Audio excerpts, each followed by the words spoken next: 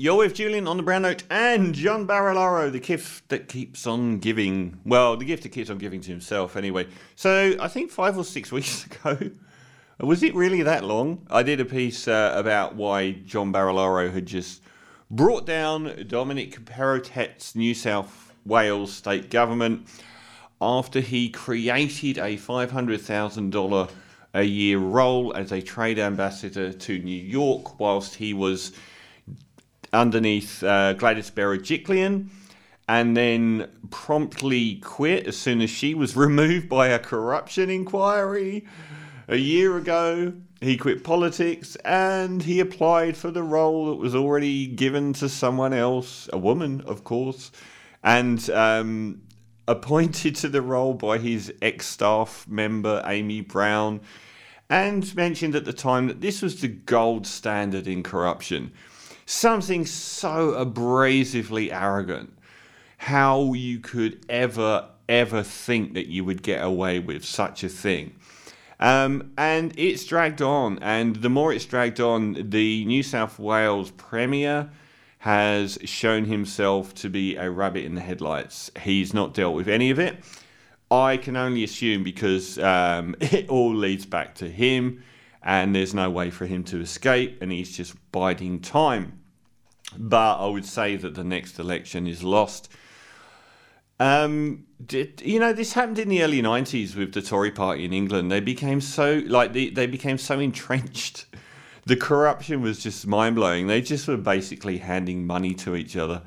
Perrottet is toast. He has shown no leadership over this issue at all. It's been absolutely appalling.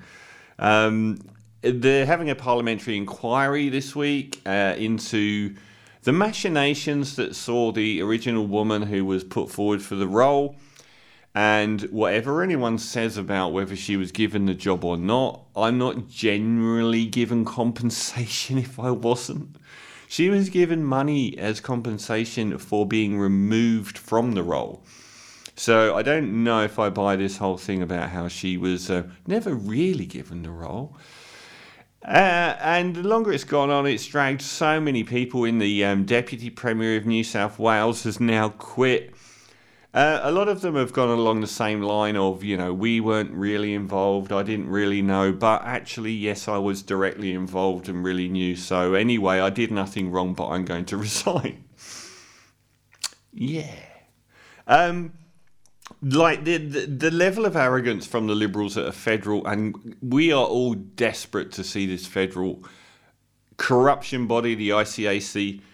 Have a look at what Morrison's Coons were doing while they were in power. This is what they did with a state corruption body already in place. This is how arrogant they are. And they're so incompetent at it as well.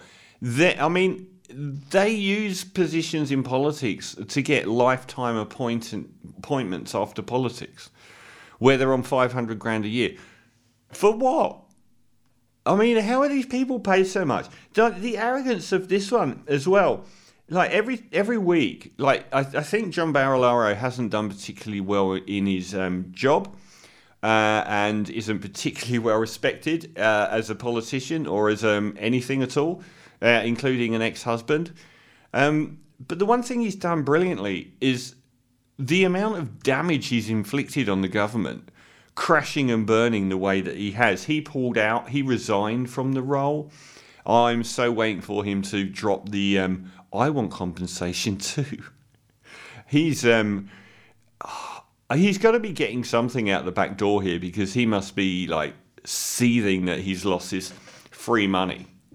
Where he actually moved the consulate that they were going to be operating out of from LA to New York just because he wanted to. But every week it goes worse. Former Deputy Premier John Barilaro has been told to prepare for a grilling about his girlfriend's job at Investment New South Wales later this week. The inquiry heard Mr. Barilaro recommend his former media advisor and girlfriend for a role at Investment New South Wales. He said he'd spoken to Dominic Perrottet, who initially claimed to have absolutely no knowledge of who Barilaro was. He spoke to him about the $500,000 a year role, and Stuart Ayres who's left his job because he did nothing wrong. He also told the inquiry he recommended his former media advisor, who later became his girlfriend, Jennifer Lugsden, for a role at Investment New South Wales, which he again claims is completely above board. Investments New South Wales CEO, who was his ex-member of staff, who returned to the inquiry yesterday for a third time, said she remembered a call from Barilaro in which he said Miss Lugsden was looking for new opportunities. He heard we were building our media and communications. I said to him, she is welcome to apply for such opportunities as head of my communications. It's just amazing, like, how barefaced this is. And he's playing the victim card now as well. He's saying, he actually said, I was just Joe Citizen applying for the role, and I never would have had I known how much abuse I'd get. Applying for a role that he created and then left politics to take up, that had already been given to someone else, using his political mates to force him in the role by changing the rules on the appointment himself. Joe Citizen, I apply for this role, and I'm Joe Citizen. I didn't create the role. I didn't have as an ex-member of staff the person that appointed the position. I didn't change the rules on appointing the position. I didn't have the power to have someone removed that had already been given de facto the role.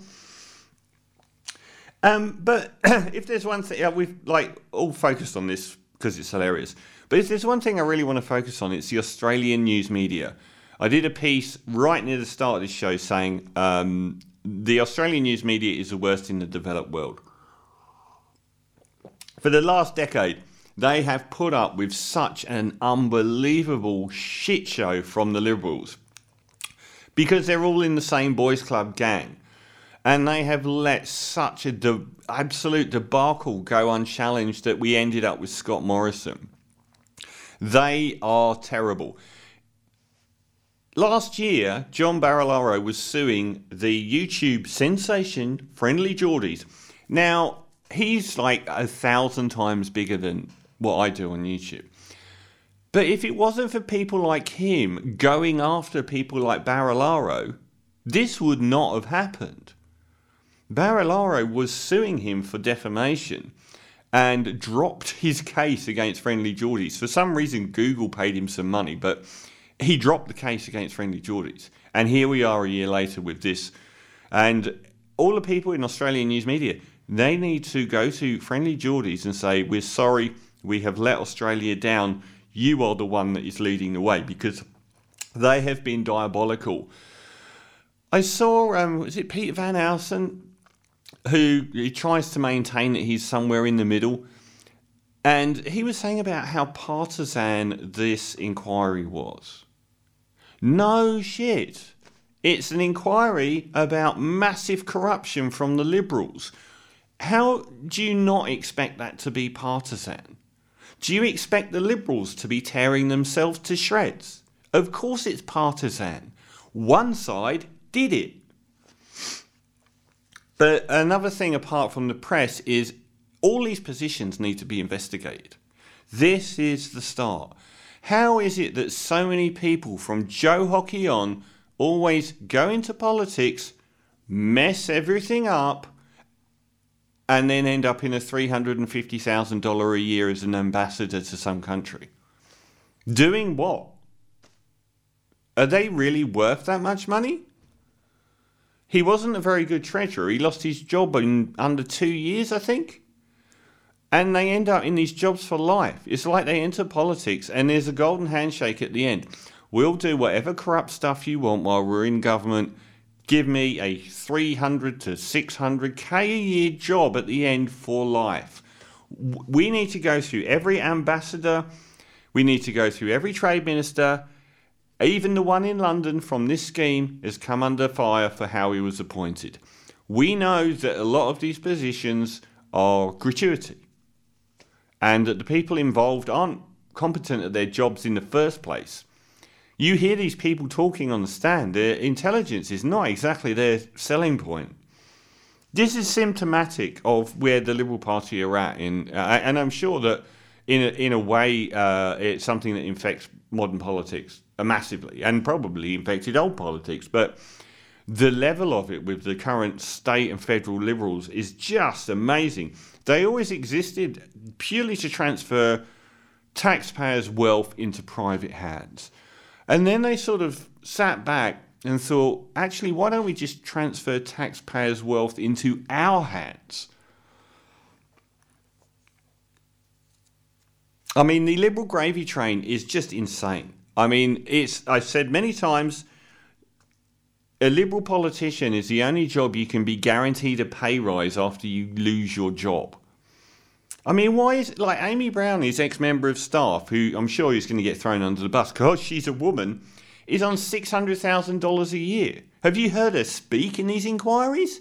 How are these people on this much money? I'm more intelligent than she is, by miles. No one's going to give me 600k, but you have to ask why these people are being given so much money. Because of what they're doing. Why was Barnaby Joyce's floozy given a $200,000 a year job that didn't exist before she took it, that had no other applicants?